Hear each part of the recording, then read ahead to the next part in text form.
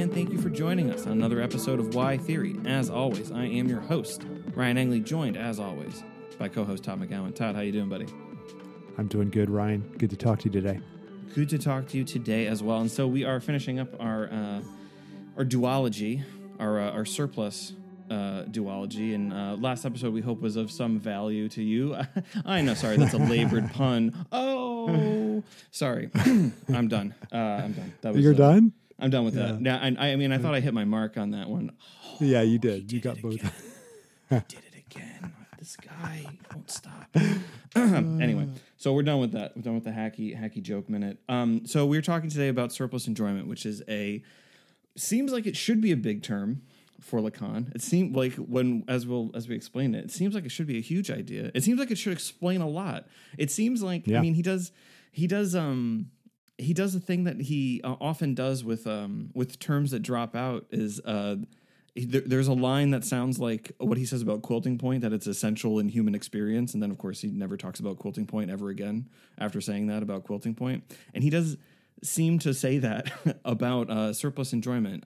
So there's a lot to talk about here. The connection to Marx, what the term is, where it even starts, where it comes from. And just I'll say flat out, this is it's a term, its usage does disappear from Lacan almost as quickly as it is introduced. Isn't that right, Todd?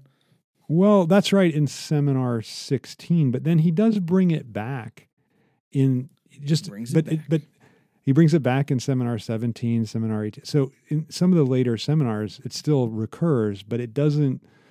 It's interesting because I don't think it recurs with the frequency that people use it today. I think people talking about Lacan use this term a lot more than Lacan himself ever did. So that's it. I think and that's when he interesting. uses it later, I think the important thing is it is bereft of the Marxist connection. That's absolutely right. Absolutely right. Absolutely right. Yeah. Like that arises here and then, here in Seminar 16, and then it totally disappears. Yeah. It's fascinating. This is another one of the, so this is kind of like a backdoor episode for one of the long-term claims of this podcast, that like how you can really come to grips with Lacan is to focus, maybe even fixate on the terms that appear and then drop out, or appear in a certain way and then drop out. You're right that like it's not correct to say that it drops out entirely. It drops out after a third of this seminar, which will be interestingly translated officially in English. The Cormac Gallagher, Bruce Fink. Yeah, yep. Bruce Fink will have the translation out, and I think in December. So I'd be interested to see how he translates some of the stuff. But it is the title of the seminar. Just to give that is from an other to the other, and the first other is capital, and the second other is small. So it's about the trajectory, seemingly that's the title, from the big other to the little other. Right. Yeah, and it's So there, I mean, there's a lot to talk about on this. A lot to talk about what changes. Like, so this is we're gonna hit like a number of different, because it'll take us forever to get through all the seminars. So this will get into like a number of different ones, like how this term appears here, the connection to Marx, what happens to it later, and where it seems to have such a clear. I'll say one thing here. When he introduces surplus enjoyment in this seminar, it is explicitly linked to perversion, and I don't think in the other seminars you mentioned where it comes up, I think even that is gone. Yeah, as a connection. So it's like it's really, really fascinating. So anyway, let's we've gone forward a bit. Let's go back. Let's talk. What's the connection here? Why does he think to do this? Why does he link this with Marx? How does Lacan justify himself in the beginning of this seminar? Well, he thinks that he thinks there's an insufficiency in Marx's theory of surplus value, that he thinks that surplus value that there's something in the explanation of capitalism, because a lot of the seminar is trying to think about how the turn to capitalism is effectuated, right? Mm-hmm. So I think he's trying to think like, well, wait a minute, I don't think surplus value is a sufficient explanation as a cause within, and he does think that Marx sees surplus value as a cause within the capitalist universe, but he wants to say, I think that overlooks the psychic dimension of capital, which he's trying to think through with this idea of surplus enjoyment. So that I think that's what he's trying to. So the beginning of From Another to the Other, Seminar 16, is really Lacan at his most political, most social, most political, economic.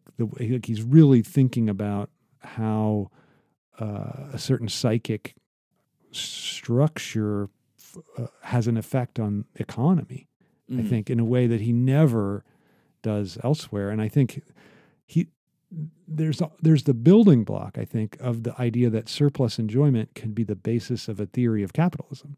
That instead of surplus value, we could make surplus enjoyment the driving force of capitalism, that capitalism is structured around the attainment of and the deployment of surplus enjoyment. I think that's the idea that he never quite articulates, because he doesn't use the term very often in the seminar, which is strange, but he does. I think that's the idea that he's on the verge of articulating and then doesn't. Yeah, it's so this is what I led with, is what I that's what I like so much about it. It's so much more interesting than any of the other times that he does use the term. It does seem to substitute for other. It seems to substitute more or less for jouissance later, which is that's a topic that we're gonna have to get into, because there is this. Todd, what's the difference between surplus enjoyment and surplus jouissance? Just very quickly. Okay, very good question. So Lacan never.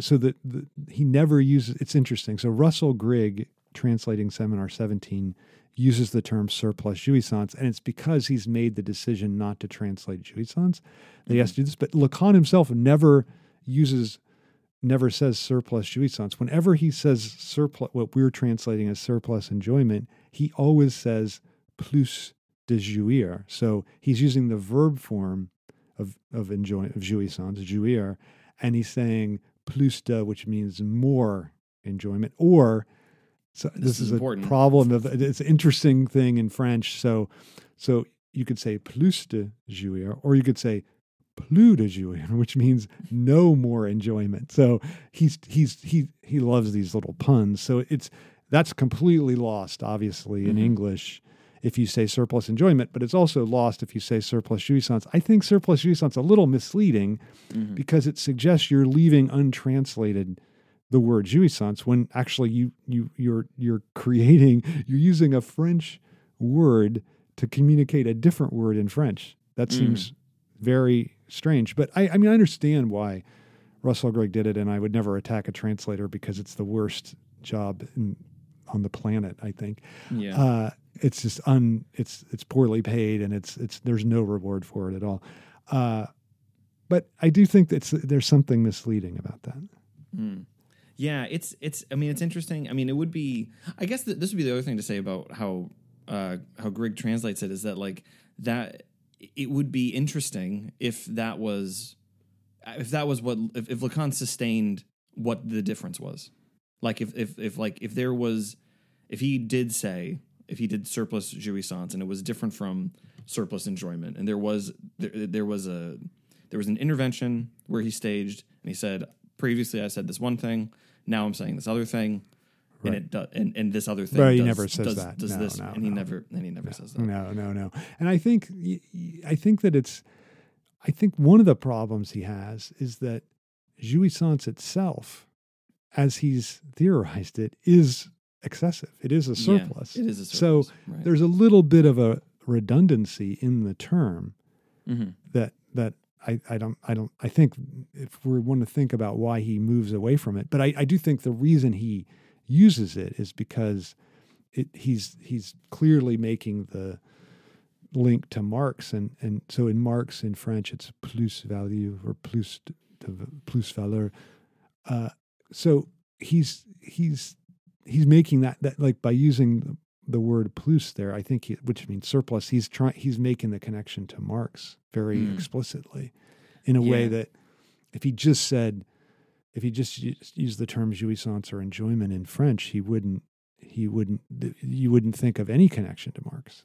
Right. So I think that's why he says it. But then it seems to open this problem of, well, wait a minute, what's the difference between, and he does try to articulate the difference, but by articulating the difference, he turns jouissance into something that's impossible. He says we get surplus jouissance through giving up our jouissance, right? Like which occurs through being subjected to the signifier. So that so that means that you never ever had it. So he's really just making this surplus enjoyment into the thing that used to be for him enjoyment or jouissance. So I think that's maybe why it's a point of difficulty. Yeah, no, I mean it's I don't know. I think it's fascinating. I think the whole thing is fascinating. The problem in translation, the non-continuity of using the terms in the later seminars, and the like, you know, I put this in the same category, even though the term does, as you rightly pointed out, even though the term does appear later, I just put this in the category with Dusting and Quilting Point, and I'm not sure what other ideas we want to throw in there that have this appear like a comet, right? Like screaming across the sky, and then it's gone, and we would never to be seen again, never to be talked about in the same way, just as some sort of like dim, dull memory, and this repetition of some of the words, and a kind of a seeming semblance to the prior usage, but not a development of like what had been there. So like what was there, what's here, that's important. So like where we ended the last episode, just to come back around and talking about surplus value for Marx, is that like there is, and it's like this isn't as I was at pains to make clear, it's not like he was wrong to not have done this. There is a psychic dimension that is not there in Capital Volume 3 about surplus value, and how surplus value is sustained as the cause of capitalism, because it seems as though the kind of thing that once one is made aware of it, and if enough people were to be made aware of it, then the system would fall apart. That it needs this, as he is at pains to talk about, particularly in that volume of Capital, like the mystification that capital needs to seem to work in the way that it does. It would just seem that this would fall apart if enough people were aware of surplus value. So is the problem that people aren't aware of it, or is it difficult to argue, or is it that there is perhaps some kind of masochistic dimension to surplus value? And this is where Lacan sees where he sees the psyche, where he sees like psychoanalysis can rush to Marx and to like kind of take this idea, and like you have one half of this incredible explanation of why the built world why it looks the way that it does, and why the materiality of our current existence takes the shape that it does. And the other thing is what he's offering in the first third of this seminar. And that is the other thing too. It would be great if it was like Das Ding, or at least that's like a whole seminar, but this is like the first third of this one. No, it's the same, Ryan. It's the same. Das Ding totally it totally drops out of Seminar 7. Yeah. It's exactly the same. Yeah. It's fascinating. And then I mean the analogy is perfect, because it there's these echoes later, just like Das Ding gets brought up in Seminar 10, and then like Das Ding is developed in Seminar 7, the ethics of psychoanalysis, and then you get little mentions of it. But same thing here. I think it's exactly right. I think it's exactly the same. Yeah. And so what he brings to Marx, and I think he clarifies something. Sometimes we criticize Lacan for not being a good reader, but I think he's read Marx really, really well, which is really well. Yeah, that surplus value is causal for capitalism. Yeah. It's not an effect. And like, I mean, that is true. Like Marx tries to, like, this is what he criticizes other economists of the day, like Ricardo, for, and like what you and I would criticize, like contemporary, economists, for thinking that, like, oh no, but it's after this process, it's after this exchange that the surplus value is created. And it's like, no, it's not it is not an effect of relations. It is the cause of the relations. It's the cause of the ability to accumulate. And it's the, if we wanted to thrust another psychoanalytically infused term, even though it's not exactly, like, it is used that way in the English translation. We talked about this in the previous episode. This is the compulsion of capital, is the again, this causal, what do I want to say, element for the whole enterprise. And so Lacan sees that in Marx, and then he puts this thing on it, which is that we have to say, it's not like it maybe it doesn't make sense for people to create surplus value for the capitalist is causal for capitalism. That maybe fails. Like why would people a priori just want to do that? They couldn't consciously want to do that. That doesn't really make sense. But there has to be something else, which is that we get this surplus enjoyment from it. Right, and I think that's causal. Yeah. That's causal, right? I think the other thing Marx, of course, there's a certain historical element to why he's thinking before Freud, so he's not thinking about the psyche really. Yeah, right, of course. But I think that the other thing is that Lacan, by introducing this idea of surplus enjoyment as the cause of capitalist relations, then allows us to understand why people are invested in it that aren't gaining any surplus value, right? Like that. Right, I think that's the real. I mean, Marx, I don't think this is controversial to say. I don't think he has an explanation for that. I mean, he just thinks that those people won't be invested in it. I think that's what he thinks. The whole idea that you have nothing to lose but your chains means that you're not invested in it. Yeah, and I think that Lacan's point is that no, there's this surplus enjoyment that comes from that capital is organized around, and that's not something that just the capitalist is invested in. That's something that everyone's invested in, and I think that's it. Then I think it does a lot of work for explaining why capitalism has the kind of staying power it does. Right. And how it can be so satisfying or not, but so resilient for, even for the people that it's, even among the people that it's not giving wealth and a lot of value to. And I think you made the connection to masochism. He has a nice little section on the way, it's not very long, but on the way that masochism functions for Freud as a metaphor for the structure of enjoyment. And I think that really captures how capitalism works in terms of the surplus enjoyment. Like there's this masochistic dimension to the capital structure of enjoyment. Do you think, is this, this is very much a leading question, so I yes. shouldn't even make it a question, but do you think this is what leads him, to conclude that surplus enjoyment is fundamentally a perverse structure? That there's only the only possible explanation is that people have to be seeking out this thing that undoes you.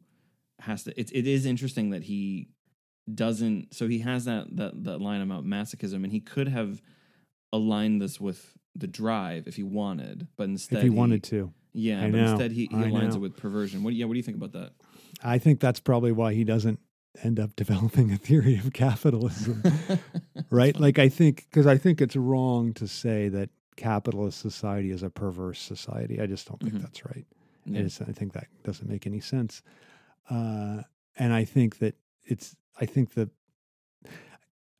think he's on the verge of saying there's a way that the drive is operative in the form of in the surplus enjoyment that capitalism is structured around. But then he never says that. I don't think the term drive appears in this seminar, right? Or it's certainly not at in any length. So I think I think it's a good point by you. Like, I think that once he goes down the road of perversion, then I think that maybe is where he goes a little off track, I would say. But I mean, I think there are people that theorize capitalism as a perverse structure, but I just think what I would say is that it's, you know what, very quickly, yeah, when you keep saying perverse, what do you mean by that?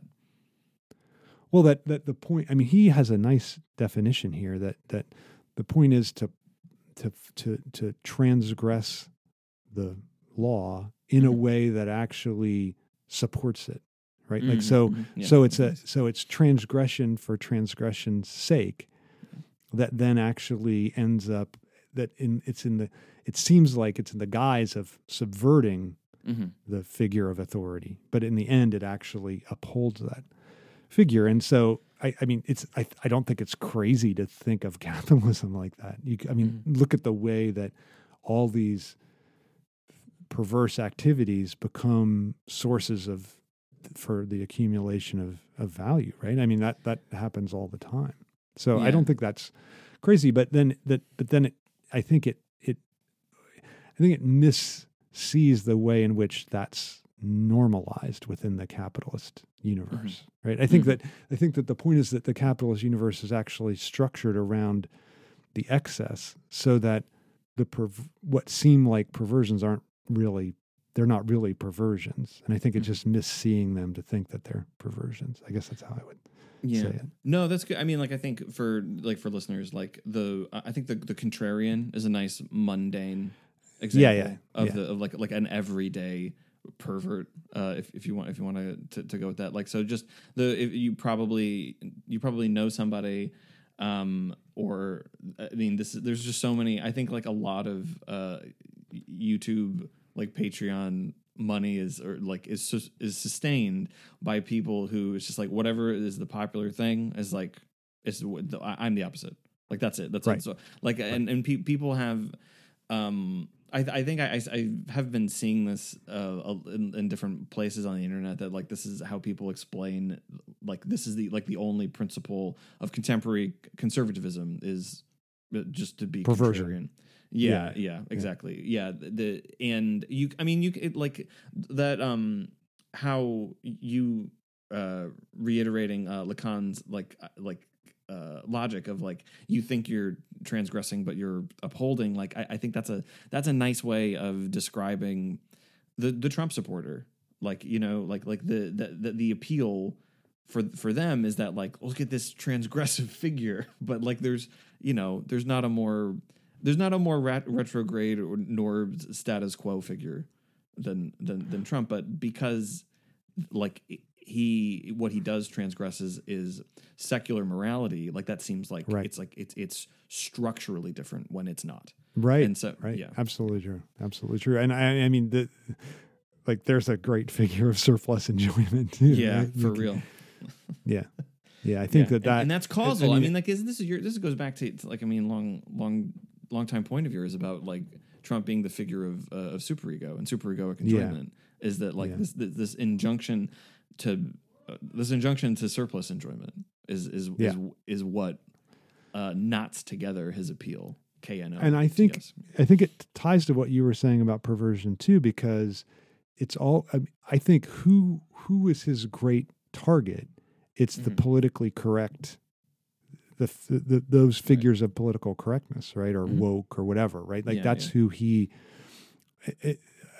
It's interesting that Ron DeSantis tried, who's also a presidential candidate, governor of Florida, tried to adopt this. He said Florida is where woke comes to die or something, but he doesn't. I think what is revelatory about DeSantis vis-a-vis Trump is that he doesn't embody that he doesn't seem excessive. So he doesn't embody that surplus enjoyment in the way that Trump really seems to. Like, Trump really seems to be getting off on the attack on whoever he's attacking, like the whatever the correct thing is. And I think so. I think that's and I think it's hard to do that. It's hard to really seem like you're getting off on it and not just acting, right? I think DeSantis. I think people think he's acting. Well, he's just acting. Todd, I have a developing take on this precisely this thing, and it is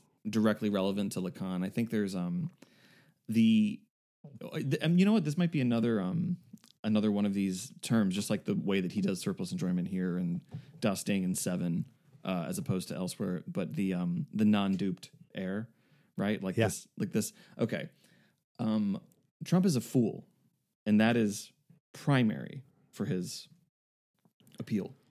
And DeSantis does not seem like a fool, and I think that's so he this is the thing. It's like that. DeSantis seems like he's getting away with something with everything that he does, and just the way that he looks. Whereas Trump avows that, and so I think there are two. I've been thinking about this, like this figure of the fool, and I think there are two lines that I'd like to put together is Lacan's idea, which is that, like, you know, the non-duped make an error. That's would be the English literalization of that idea, the non-duped error. And DeSantis's whole thing is about not being duped, right? By wokeness or whatever, because he's made that the target. Yeah. And the thing that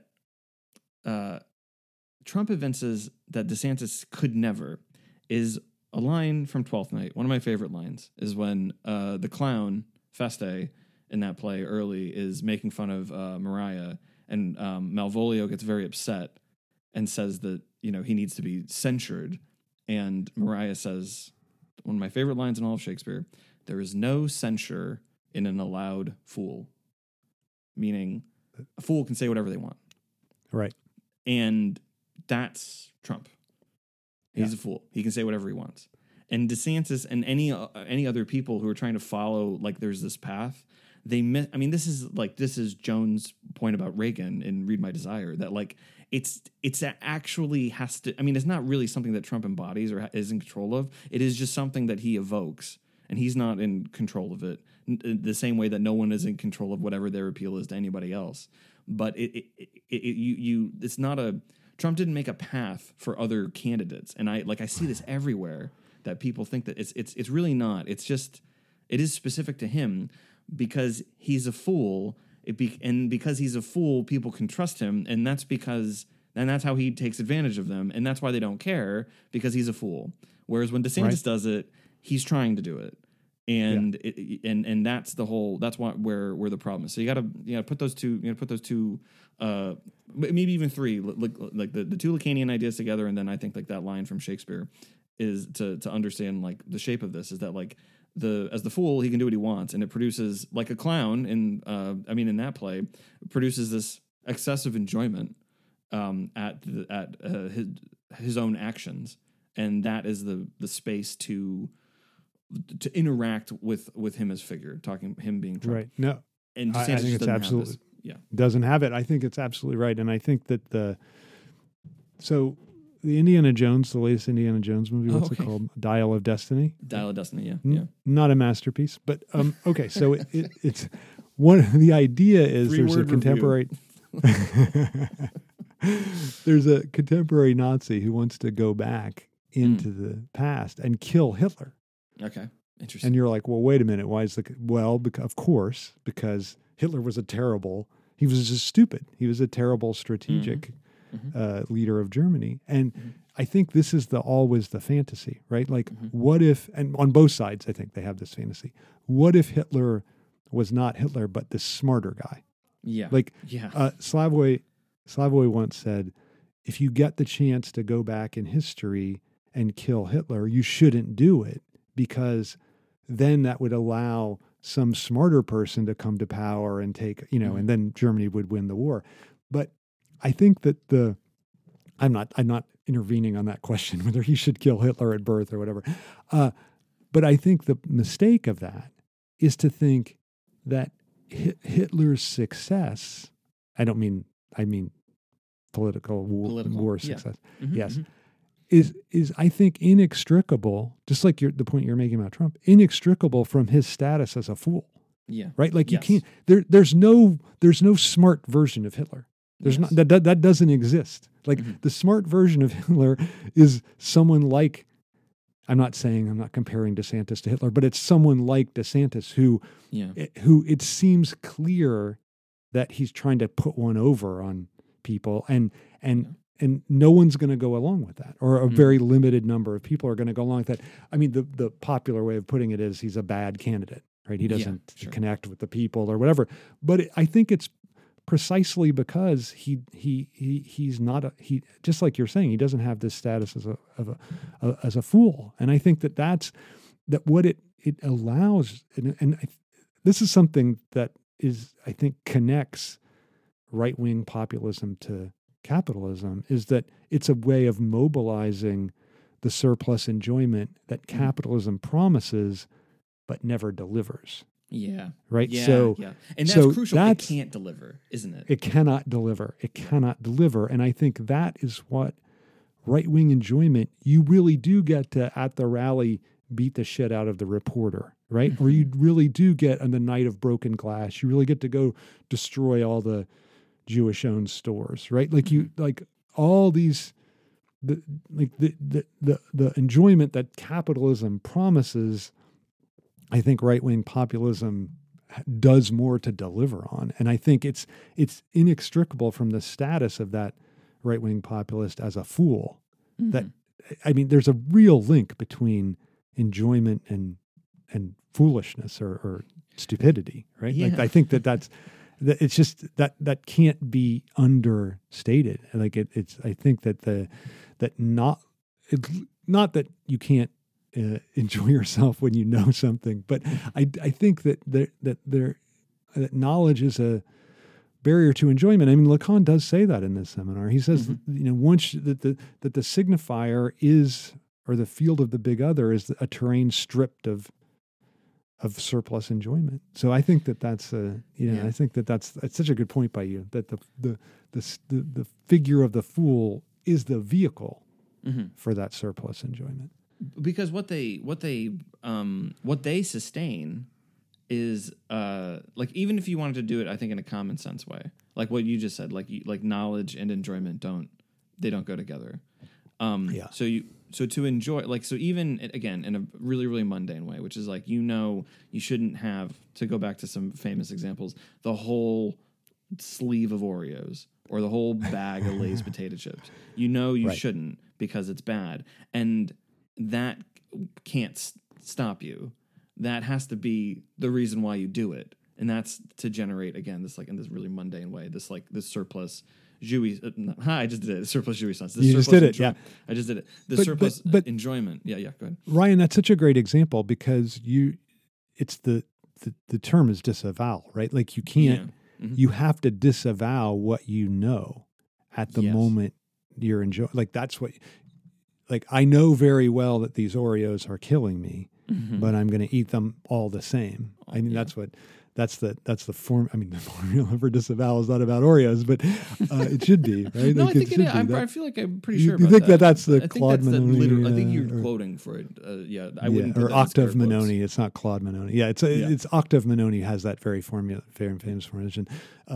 Je sais bien, mais quand même. Like, I know very well, but nonetheless, right? Like that. Yeah. And I think that has to be operative for surplus enjoyment to be obtained, right? Like, and I think that's what the figure of the fool, they highlight that. They highlight this ability they highlight the knowledge is not going to get in our way here. I think that's what they're saying, right? They're don't worry. And I think that's why the university professor, us, like, we're the enemy. We're the enemy, right? Like, it's that's because like that knowledge is that's the problem. That's the barrier to enjoyment, both scientific or scientifically and politically. Like, what do we know? We know racism is bad socially. We know homophobia is bad. We know all these things and so to transgress those things becomes a way to access surplus enjoyment. Yeah, it's well they make a terrain where being naive has an excessive, like it's an excessive knowledge is to be naive. Like, oh, it's just, it's foolish to not use oil when we're all set up for it. There's all these people, they think they're smarter. It's like, no. It's like, so the naive thing becomes the more intelligent thing, but also it's still naive, and then that underwrites the surplus enjoyment. That has to be at the center of this, and like that's why like the Lacanian intervention here is the two like the first third of this, and then Capital Volume 3. I just think like are just so important to put together. Right, because right. It explains. I mean, it explains so much. I mean, like it explains materially how this system propels itself, but then also like the Lacanian like intervention, and it is an intervention because he does talk about Marx at length. That and he, it's not just Marx says surplus value. I'm going to say surplus enjoyment. It's he uses I love this line so much from him, and I hope that Fink keeps it the same as the way that Gallagher has translated this line. But Lacan says that what he's doing is a homology, and he's like a homology between surplus enjoyment and surplus value. And he's right. really, really clear. He says it's not an analogy. Okay, it's not like this is like that. It's the exact same thing as at stake. That's the line. That's what that I hope is maintained in the official translation. That a homology means the exact same thing as at stake, and it's I think it's a tremendous insight from Lacan, and hugely important and directly relevant as we're saying to like understanding contemporary politics. Because if we kind of took on some of these issues from the perspective of wild psychoanalysis, in Freud's really wonderful idea that knowledge does not cure the symptom, and right. where we see that the most is in mainstream liberal press, which is like, how can people be deceived by this?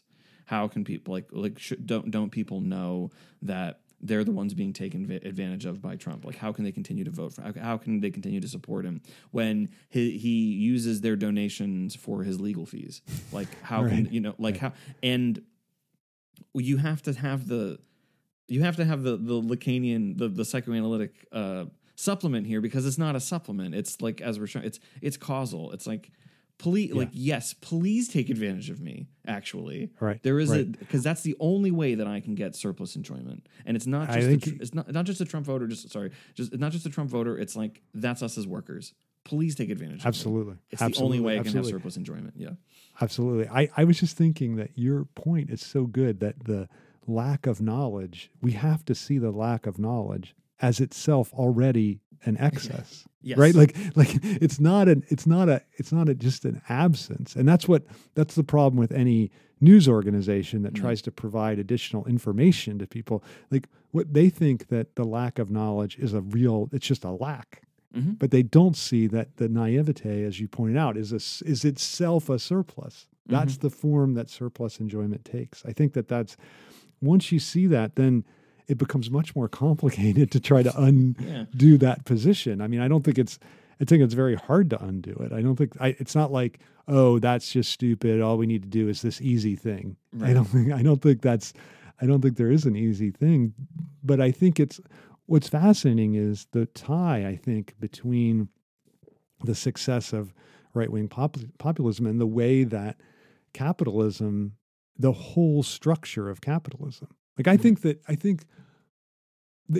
he doesn't say this, but I think the implication of when Lacan coins this idea of surplus enjoyment and ties it directly to surplus value and capital is that all of a sudden we have a structure. Not all of a sudden, it developed historically over a long period of time, but in modernity, capitalism, all of a sudden I just said it again.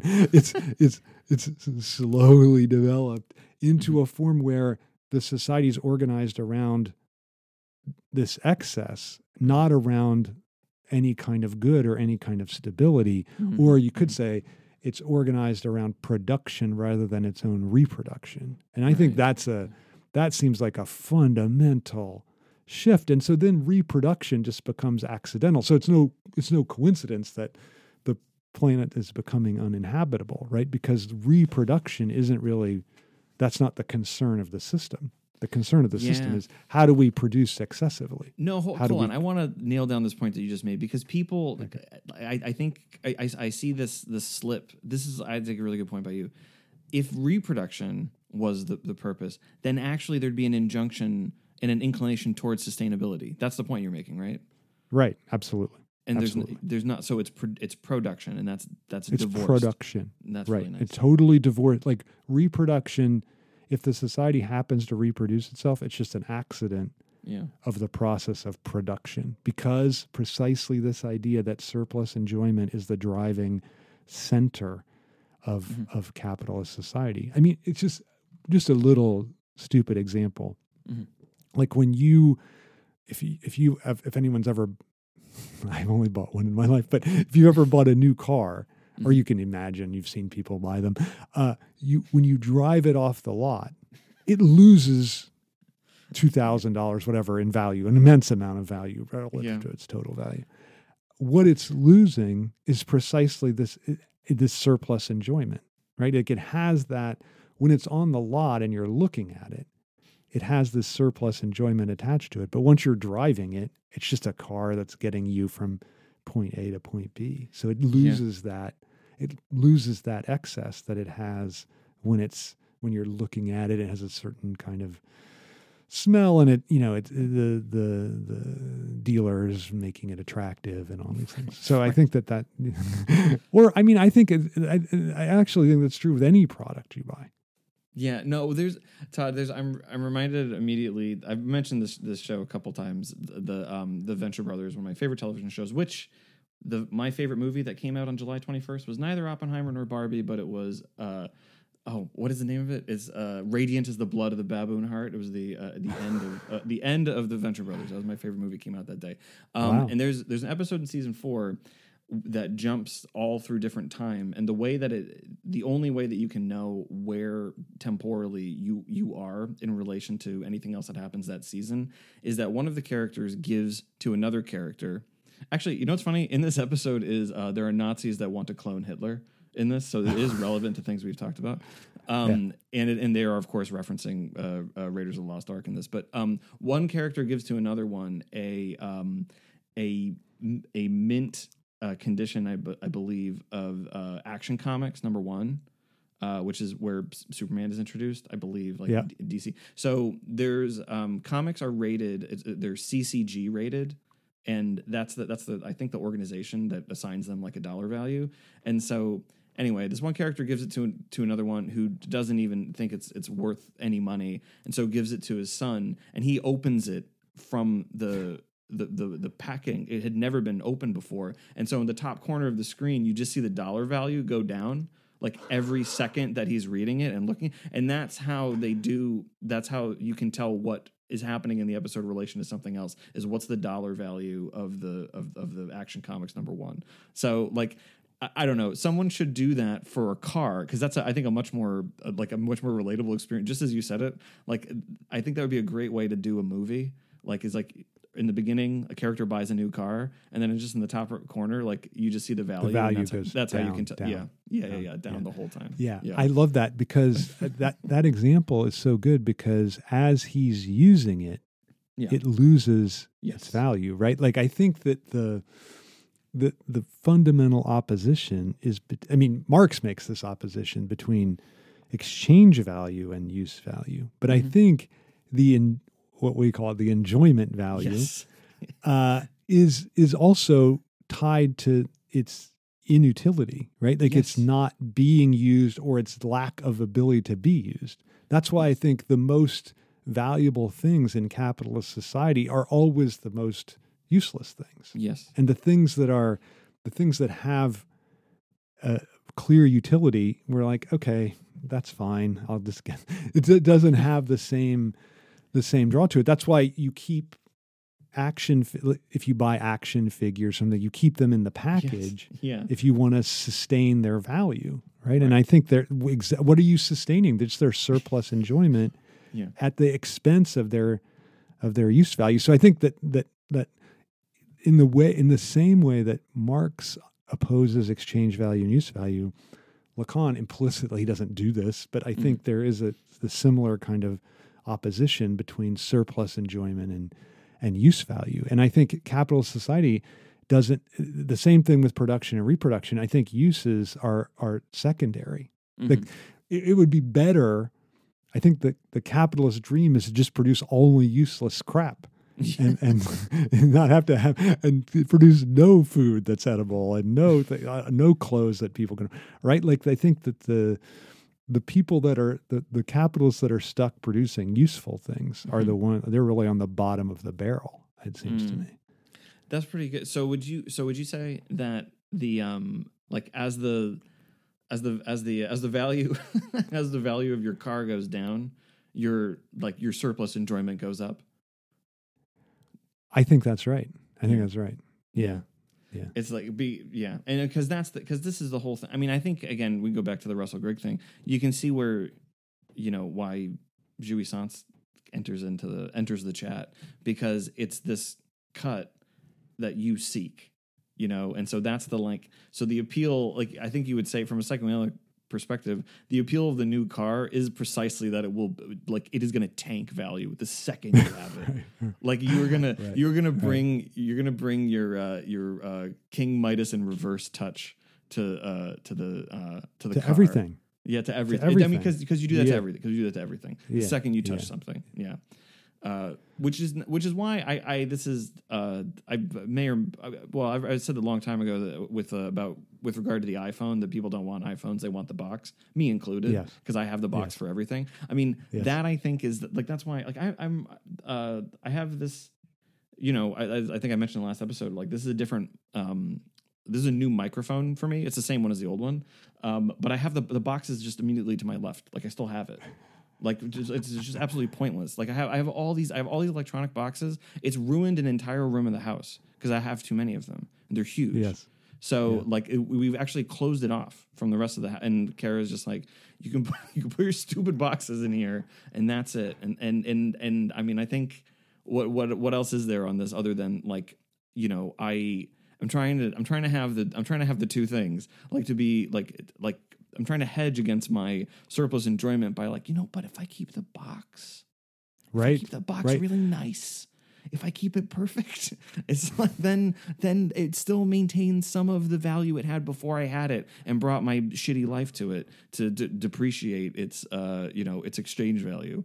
That's interesting. Yeah, it's fascinating because you're getting at exactly the way that you have this idea of surplus enjoyment, and then you have the enjoyment that you actually get from destroying that that value that's in it, right? Like I think that's why if capitalism only had one, it wouldn't be successful, right? If it just had you get all you do is continually destroy the enjoyment value of your thing, and that's how you enjoy it, then it wouldn't. How would it seduce you to then buy new things? It wouldn't. Right. But if you only had this image of enjoyment, and then every time you use something, you detracted for you just detracted from it, and you didn't get enjoyment out of that, then that would never you'd live a life bereft of any enjoyment at all. So I think I think it has to work on both sides. It has to have, on the one hand, the ideal attached to the thing in the box, not used, and then your continual use of it that destroys this value of it, that provides you, that's this masochistic dimension of enjoyment that Lacan discusses in the seminar. So I think that it has to do both things at once, or it just wouldn't work. Yeah, and the whole, and I think like it's important as you played it out that like this developed gradually, that it to the point where it does seem like, I mean, this is what is it that Marx only uses the word reification, or the way that word that gets translated that way only like the one time. Only the one time. Only the one time. But And then that's like Lukács makes it into right. into a real thing. Right. Well, but that, I mean, so what is reification? Is when something that is produced, that is, what would you say? Is contingent, comes to seem as though, like it's contingent on the material relations of something else, comes to feel as though it is a natural order of the world. Yeah, I think that's right. I mean, what you were going to say is something that is the product of labor. The when you relate to it as a thing, the labor disappears from it. Right? Like you don't see the labor. Like I think that's true of almost everything. We look at the phone, we don't see the labor in it. We look at the computer, we don't see the labor. We look at the table, we don't see the labor that produced it, and we never think of that. We just treat it as reified, and that's not seeing the relation is the key to reification. And I think that not seeing that is part of the way that that's again this way that knowledge and enjoyment are at odds with each other, right? Like it's hard to enjoy the thing that you see the labor in. So you have to disavow that knowledge to be able to enjoy it, right? Like if every time you use the phone, you thought about the kids digging for cobalt, it would be hard to enjoy the phone really, I think. So that, I think that's again, this opposition between knowledge and enjoyment manifested in the relation to the commodity. And the only way really you can get along like psychically with that is that like, well, everybody does it too. Right. So if I'm guilty, so is everybody else. And right. And then, I think that's, or to, I mean, I don't know. I don't even know if do you think that works? I just think people just don't think about it. I think that's true. Well, that's true. I mean, but the thing is, as I like to point out, is that like this is why it's I think it matters that this was a slow historical development to lead to this system, because it, for one, that increases the idea that it's natural and this is the way that the world works, and this is just what people do to each other, and it's like society would have never developed if the quote natural human urge is just to take advantage of other people. Like we were just it would have just simply never happened.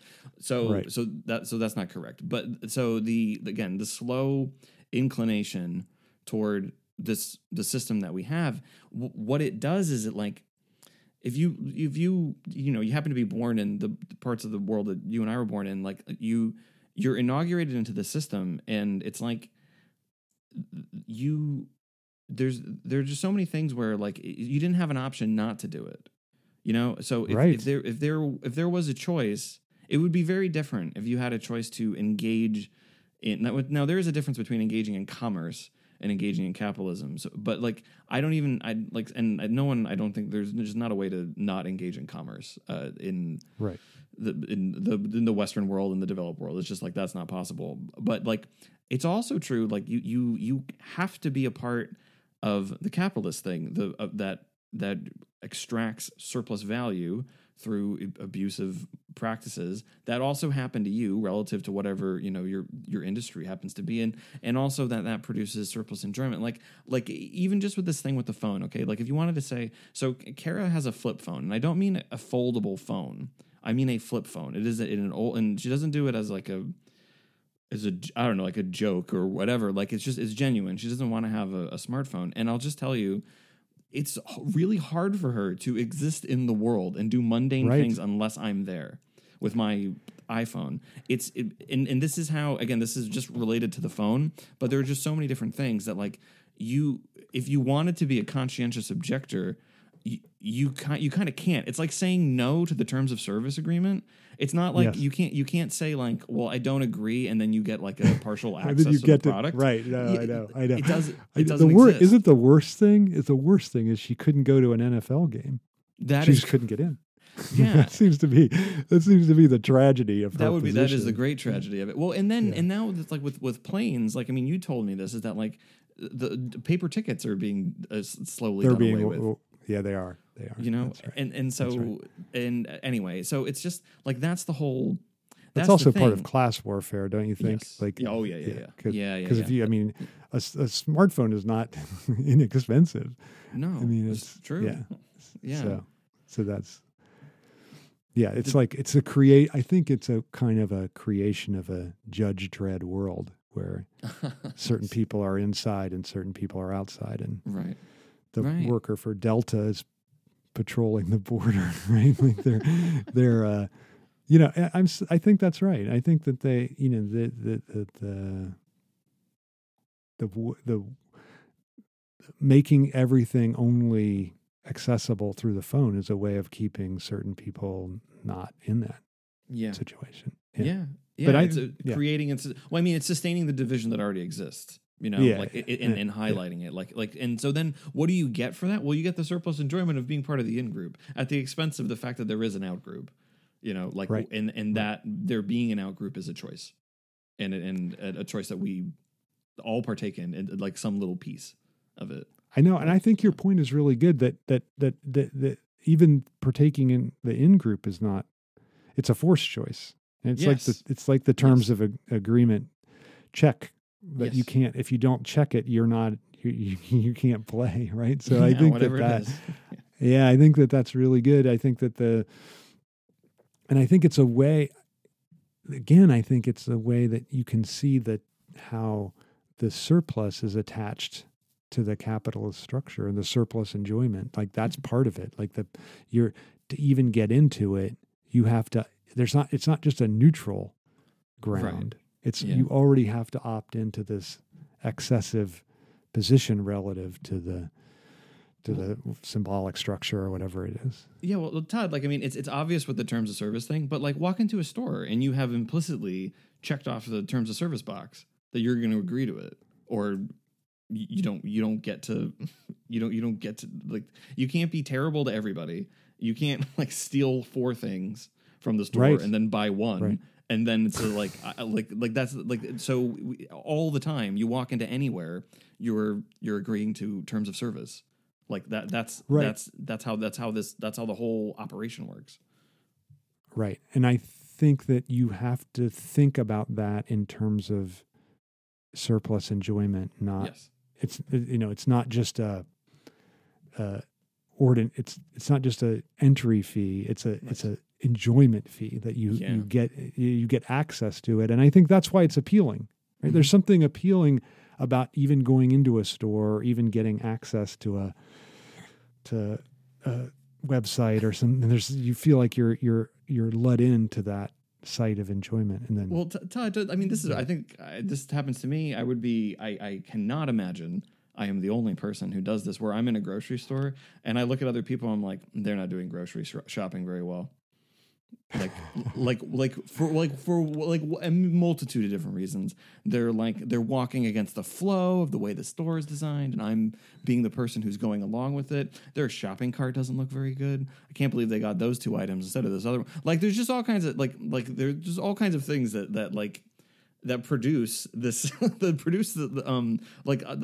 would say this way, that produce opportunities for surplus enjoyment to sustain your investment in the machine. That's right. As such. That's right. And it all happens invisibly, and if it was all so visible, if everything was like the terms of service thing, the whole thing would be too conscious. It'd be just if every product you got did come with a real horror documentary of how the thing was made. You would cease to engage. You would have to, I think, end up what's the choice? You don't engage, or you demand that things have to be meaningfully different. But then that does even that. I think there's a moralism to that is appealing. Yeah. That if everybody knew, well, then surely we would demand a thing. But that misses precisely the thing that Lacan is talking about here, which is and it's why it's a shame that the engagement isn't sustained here and in other texts, which is that this is if surplus enjoyment is causal, it means that it does in some way make a pre-apology for the abuses that you do later learn about.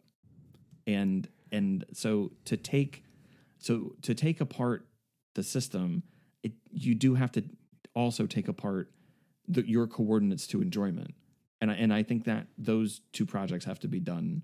They would have to be done simultaneously, because if the whole system works with these two things as a homology, then the only way to offer up an alternative is like there has to be an assault on enjoyment that also doesn't also produce surplus enjoyment. You know what I mean? Like that. Yeah. That assault doesn't like you can't do it cynically by is what I mean. Where like you're in the position of like the only person who's offering the alternative, but what you're doing is you're offering something that's impossible, and the very nature of its impossibility sustains your enjoyment because you're now special and different, and you're refusing to engage in the abuse. Right. You know what I mean? Right. Like that. Like it has to be very, very carefully thought together, the material and the psychical. If one has an investment or an inclination to want to change the system that we are all inaugurated into after we're born. Yeah, I think I love the point that all the knowledge doesn't affect you because you've already got the surplus enjoyment at the beginning, yes. Right? Like that's yes. What you're saying when you say it's causal, right? Like so to allow the knowledge to affect you would mean would imply that you have to abandon that surplus enjoyment that has sustained your existence up until that point. Yeah. So I think it's really difficult. And but then your second point that we have to, in some way, if you're going to address that system, then you have to, in some way, I think there's two things, right? You have to, in some way, not add to that yes. excess of enjoyment, but then you also have to do it in an enjoyable way. Yeah. I think that's the key. Like you can't, no one can, you can't preach to someone, give up all your, the problem is that if you preach to someone, give up all your enjoyment, this is, I think, the Peter Singer position, right? Mm-hmm. His position is, look, we are enjoying too much. Mm-hmm. And if we have all this excess, and if we just give like, I don't know, he has a percentage like 15% or something to global charities, then we can eliminate hunger and all these things, right? And no one needs to no one needs to starve to death, all this stuff. Mm-hmm. So that's fine. But the biggest problem is that it doesn't address the capitalist system that produces those things in the first place. Yeah. So that's a huge problem. Many people have said that about his position. But I think the other problem is that it's exactly what you just said. He gets an enjoyment out of that renunciation, but he doesn't provide access to that enjoyment for the people he's trying to convince, right? Like there has to be the response to capitalism has to itself have a way of formulating enjoyment, or no one is going to buy it. No one's going to say like, okay, I'm going to do, and I don't think survival is enough. I don't think you can say, oh, the survival of the planet, people don't care. And I think I think in a way that's the genius of capitalism, that it understands that we care much more about our surplus enjoyment than we care about the good, like our survival or what's useless or whatever. And I think I think capitalism didn't change people. Mm-hmm. They've always thought that, but it made that principle into it made that into its structuring principle. And I think that's the difference. But I think if you're going to address it, you have to address it in those terms. Yeah. No, I completely agree. Because if you are someone who's listening or you've read Marx and then you're excited to read Seminar 16 when it is officially released in English in December from the Fink translation, or you're dying to get to it a little bit and you'll take anything you can get and you want the Cormac Gallagher translation, which is available on a website called Lacan in Ireland. Anybody can download it there. And you become like, if you're reading this to the letter and you find it convincing, then like you have to agree with both positions, that surplus value is causal, but the homology of surplus enjoyment is like these two things, like they are webbed together, and that they can't be unwebbed. And you can't have one without the other, and that they aren't effects of the system, and that a different system will it'll produce different kinds of surpluses. It's like, no, this is causal. This is where where the thing comes from. This is where it resonates psychically. It's where it resonates materially. So then, just as you're saying that, like, any solution has to tackle both of these at the same time. And I think there's a lot of really good work that does either, like, separately. That's a good point. Yeah, that's a good point, man. That's a good point. That there's certain works that are addressing surplus enjoyment, and then others that are addressing surplus value. But then I don't know of the work that really situates surplus enjoyment at the heart of capitalism in the way that Lacan is suggesting, but then not fully theorizing. Right? Yeah. Like, I don't know that exists yet. Let's put it that way. Yeah. I think Thomas Piketty would have to agree to write a book with us, and then we could. That would be nice. Yeah, yeah. Although it'd be too long, man. It'd be His incredibly books they're all so long. He's shorten those things a little bit. A lot of facts. A lot of facts. A lot of facts. A lot of good work. A lot of facts. Yeah. Yeah. But you're right. Like, he's someone who addresses surplus value, but then, even though the book Capital and Ideology, which is the more recent one than Capital in the 21st Century, that the second one, he tries to address ideology. He does address ideology, but he still isn't thinking about it in psychic terms, right? And so that, I think that's the problem with that line of. I mean, I think he's great, but I think that there, just as you're saying, there's no one that brings together the two things. It's hard. I think it's hard. I mean, I would love to say, like, oh, you and I can do it, but, like, I certainly don't understand economics the way that he does. But maybe that's not necessary for this kind of for this kind of intervention. But it's like, I do think it's like, I think if you really take it seriously, and I do kind of think, like, one of the things I want to do is to kind of speculate, because it's kind of all we have, is like, why this particular configuration, why this, like, very, like, ardently argued for configuration of surplus enjoyment as a homology with surplus value, why that drops, like, with the Marxist dimension, the political dimension, like, why it drops out even within this seminar.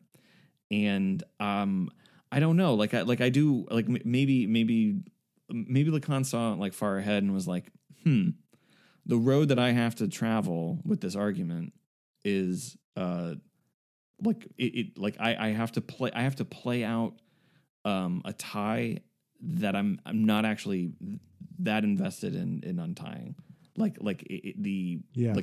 particularly the material and, like, the capitalist dimension, that the interest for him is just where the material investigation done by Marx opens something for him to explore about the psyche, and that's what his interest is. And so that's it. Like playing out the consequences of that marriage, not really what he's interested in. I think we also suggested maybe tying it to perversion and not drive might have made, like, a brick wall in the path of playing out consequences that doesn't need to be there. Like, I don't think there's a necessary relation between surplus enjoyment and perversion in the way that for sure not. For sure not. Yeah. For sure not. I just think I almost think he's impatient. He just doesn't want to. He does. I mean, part of it is these are seminars. They're not books, and so he never wrote a book. He wrote essays and then gave oral seminars, and I think he just was going on to other things. He just was that's enough of that. I just think he wasn't going to develop a full theory of I don't think his interest was in capitalism per se. He wasn't a leftist, as we've talked about before. So I don't think as he makes clear in this with his criticism of May 68, which is that's right. Yeah. That's right. Yeah. So I don't think that. Yeah, I don't think that's his. I do think he provides the basis for a real thoroughgoing analysis of what drives capitalism. But then I think he just as you point out, he just abandons it, and then the next seminar will be about the 4 discourses. So it really goes away from any attempt at a general theory, I think, of capitalist relations of production. So that's that. And that is that. I believe that's Goodfellas. That is it Goodfellas? Wow. And that is that. Yeah. But that's all right. not What's the lesson, Ryan? So I have an argument. Okay. That the lesson is Wall-E. I think that's right. And should I explain? I'm going to explain a little bit. Yes, explain. Explain. Because I think it's just one of my favorite moments in recent cinema, and I think I may actually write about this in a chapter in my book. It's coming. Don't worry. It's happening. It'll be done. It'll be done soon. Wall-E. Okay, so I'm sure people are familiar enough with the film, but it's if you're not, the Pixar film about a robot, a lone robot whose friend is I believe a cricket, or maybe it's a cockroach. I don't really remember. Those are the only. And what his job is to like trash compact Earth, which is completely deserted. So he had this. Right. He was programmed, and there are other units the same as him to just take the trash on like the irradiated wasteland of Earth, and to just compact it, to move it around. And so he lives in this kind of trash world. That's the only thing that he knows. And one day, a more futuristic robot shows up and is scanning the Earth for something. And one day, Wall-E had previously to this robot showing up, Wall-E had found something that he'd never seen before, which was a little green shoot coming out of the barren wasteland, irradiated Earth. And so, not knowing what it was, it certainly wasn't trash. He scooped it up and he kept it in his little like hovel home that he's put together. And when this other robot finds it and finds that it's like, you later learn, like finds that it's organic matter, takes it back to the ship. And so Wall-E goes on this adventure from Earth into where humanity currently is. And where humanity currently is on a spaceship that is just like endlessly like orbiting Earth, or just like traveling throughout the universe. And this chain of events sets off where the people in the future who are all I think what we would consider obese and have even lost bones, like bone density, right, because everyone is just in a chair, like just endlessly sedentary like world. Just complete sedentary life, being moved around in chair, like just constantly eating and consuming again and over and over and over. And the captain of the ship runs into these people and finds out something about, like learns about Earth, and is finally starting to to ask questions about like what's going on, and becomes so inspired by what he learns about the planet Earth that he wants to set a course for it. And the ship computer says no. And the captain is like, I'm the captain. Like we're going to set a course for Earth. And the ship computer sort of reveals that it's been in kind of control the whole time, and says, no, we can't chart a course to Earth. Mankind will not survive on Earth. And what he shouts at it is, I don't want to survive, I want to live. Now, that's in many movies, I assume, like in other things. But there is a difference in this film, because they do go to Earth, and what they choose to do is something that is like deeply masochistic. As you said, they're sedentary. Like there are people who like starting to walk for like the first time in their lives, and they come to like, again, an irradiated wasteland of a planet to live. And so like it's this, I think this acceptance of a massive cut to fundamentally realter the shape of society. And I think that that gets at the material and the psychical dimensions of the homology at the same time that Lacan notes. Yeah. So that's my case. That's pretty great. That's pretty great. I was afraid you were going to say Judge Dredd, because I sadly mentioned that. Which do you like the recent one? I do. I think it's better. Yeah. I think it's better, but that's not a high bar to get over. That's classic Stallone, though. I mean, like I don't. Yeah, it is. Of the '80s action guys, I actually, apart from Rocky, I don't. Well, you know what? First Blood is okay, but I definitely prefer. I prefer Schwarzenegger. I think. Oh, I do too, for sure. Yeah, for Stallone's is terrible. I mean, his movie choices are terrible too. I mean, it's just. Yeah. I mean, Rambo is. Yeah, it's pure ideology. Yeah. That's true. That's true.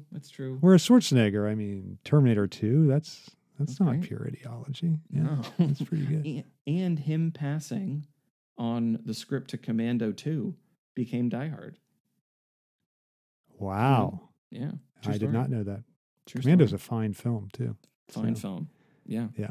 Destroy all of South America to rescue one little special little girl. That's right. You could see it that way. You could see it that way. All right, over and out, Ryan. Over and out, Todd.